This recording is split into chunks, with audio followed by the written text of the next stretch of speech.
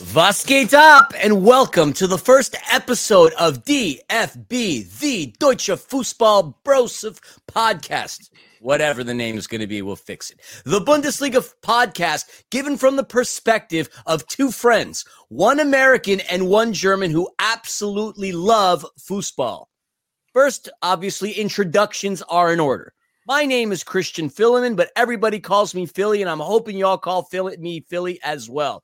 Don't call me anything profane. Philly's what I'm going to go with. And as you can tell from my accent, I'm the American guy, hailing from New York City. And joining me on this adventure from the mean streets of Berlin, my good friend, my co-creator and my co-host, Tilo Zingler. Wow. What an intro, man. I could listen to you for hours propping me up. I appreciate that. Too bad you already gave the accent away because I figured people would have figured it out pretty quickly who's who. But yes, love to be here with you to approach Bundesliga and German soccer on a different level with somebody who's also been around the block. And hey, maybe that's a good actually segue to just kick listeners that have never heard of us into kind of what brings you to soccer, what you've been done before. And yeah, maybe I start actually with myself. I've been, around the block, the Bundesliga in Germany, growing up there for over 30 years. Been to plenty of games from the 5th division all the way to the Champions League final, slept on park benches to travel with the German national team in Vienna and whatnot. And yeah, just seen firsthand what a great soccer culture that is. And obviously now being in the States with you here in Los Angeles, I took that little bit of passion and love over here and fell into this pool of soccer growth and bubbling love that is, the United States over the last 10, 15 years. And it's amazing how the game has grown here and the interest. And I think that's why we're here, because I think Bundesliga and German soccer can probably, get a little bit more love and deserve maybe a little bit better coverage. But we get into that in a second, Philly. Give me a little bit your spiel. You hit up on a really good point. Obviously, we want to give the Bundesliga a little more love. You can tune in to any podcast format and platform and find something on the Premier League, find something on Arsenal and Manchester United. But how many podcasts can you honestly say that you know of that not only cover the Bundesliga, but cover it from the perspective of an American and a German? This is where I find us being in a unique position, unique like a snowflake, in our case, two of a kind.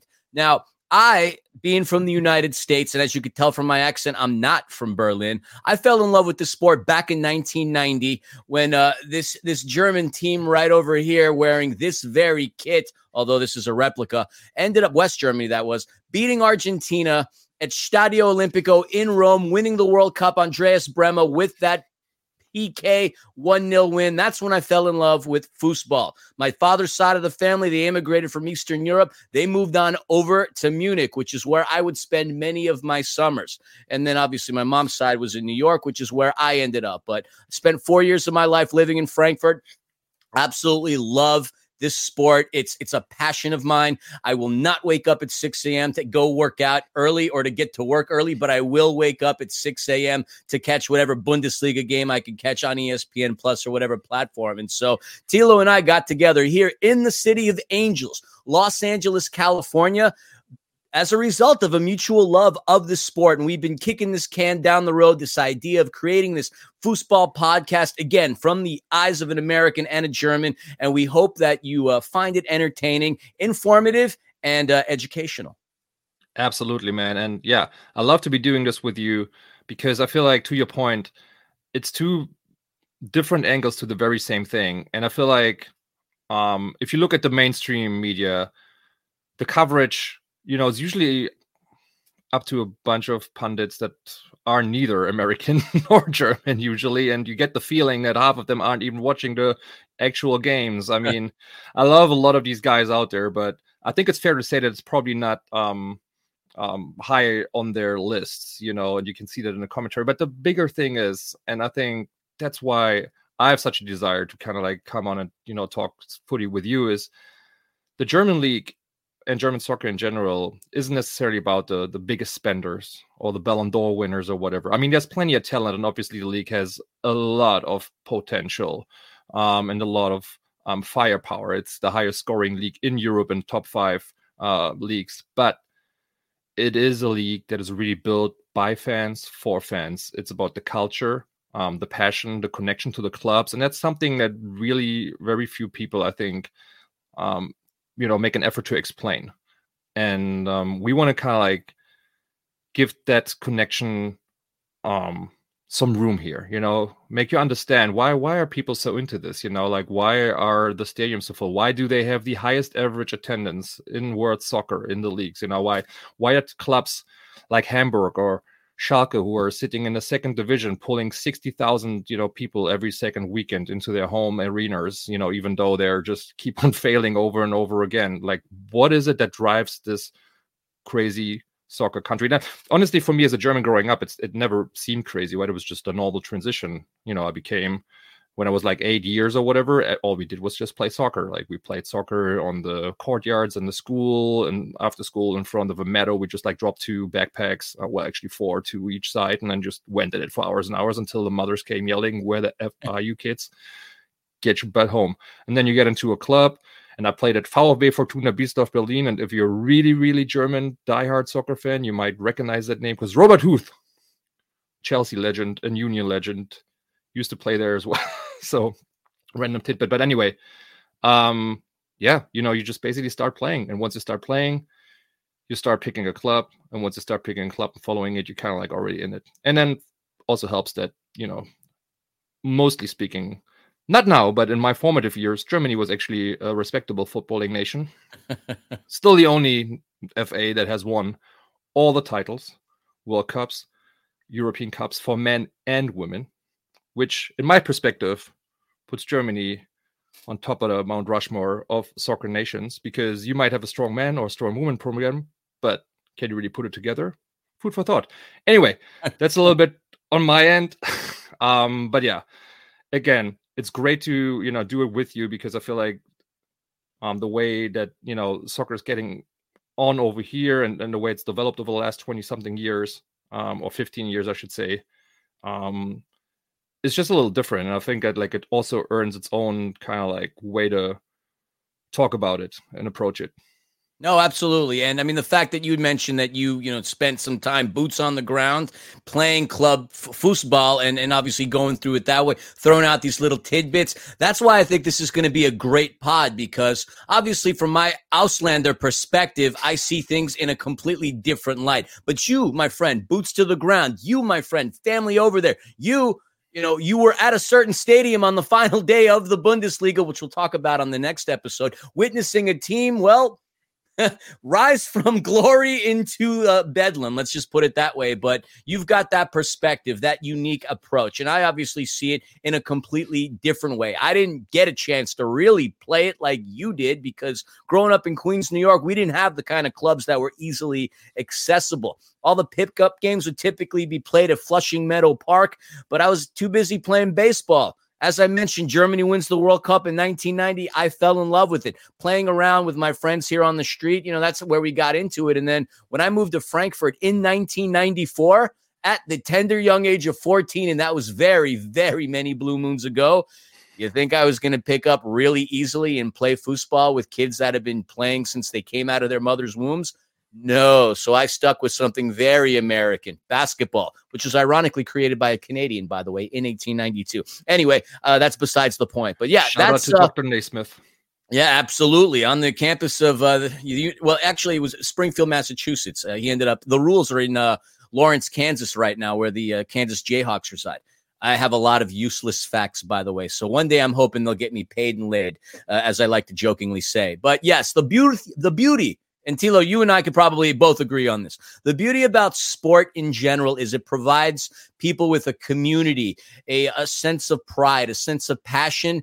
Some cases, some toxicity. Obviously, with all good comes bad. But the beauty of sport, bringing people together. Look, if it wasn't for this game, you and I would probably not be here recording this podcast and having these conversations. Who knows if we would have had the opportunity to meet and have conversations pertaining to something we love. But, if there's anything that we want to exude to you, the listeners, the fact that we absolutely love this game. We absolutely love talking with each other. We absolutely have so many different perspectives. I'll agree with him. He won't agree with me. We might change things up, vice versa. But either way, we are going to be here to inform, entertain, and educate you. And as the World Cup gets closer and closer to the United States, by that point, we're hoping that we've really educated you along the lines of the Bundesliga. So that way, you too can understand who Germany is going to field at that point, what clubs they played for. And I'm not going to say, I'm going to go out on a limb and say they're probably not going to compete for that 5th star above your crest there, Tilo. But either way, we want to help educate you on this fantastic league. All right. See, I already got to kind of like intervene because this is why this is going to be fun. I feel like at least it used to be essentially German. That it didn't matter what the odds were. As long as you were in the tournament, you were there to win it. I think a good example is 2002 when a team of scrubs coming off the worst performance in the Euros that Germany had in recent memory, and probably till this day. I mean, they went out in the group stages. It was a complete disaster. And then guys like Marco Bode, Carsten Ramelow, Jens Nowotny, probably not names that rings a bell for people. I mean, Michael Ballack probably and Oliver Kahn, but the rest of the team wasn't as hot. And they went to the final and took on Brazil. And if Oliver Kahn, of all people, would have not made that big gaffe, they already would have added a 4-star right there. And I think that's just like, used to be what made German soccer great. It was never the team that had the big star on the cover of the magazine. There was other nations. They were busy talking. When it came time to play the game, it was like, I don't really care what the pundits say. I don't really care what your newspaper says. You need to come to us, and it's going to hurt. And we need to get back to that. I don't really care what, like, in terms of like team, like players, potential and skill. I think there's more than enough there.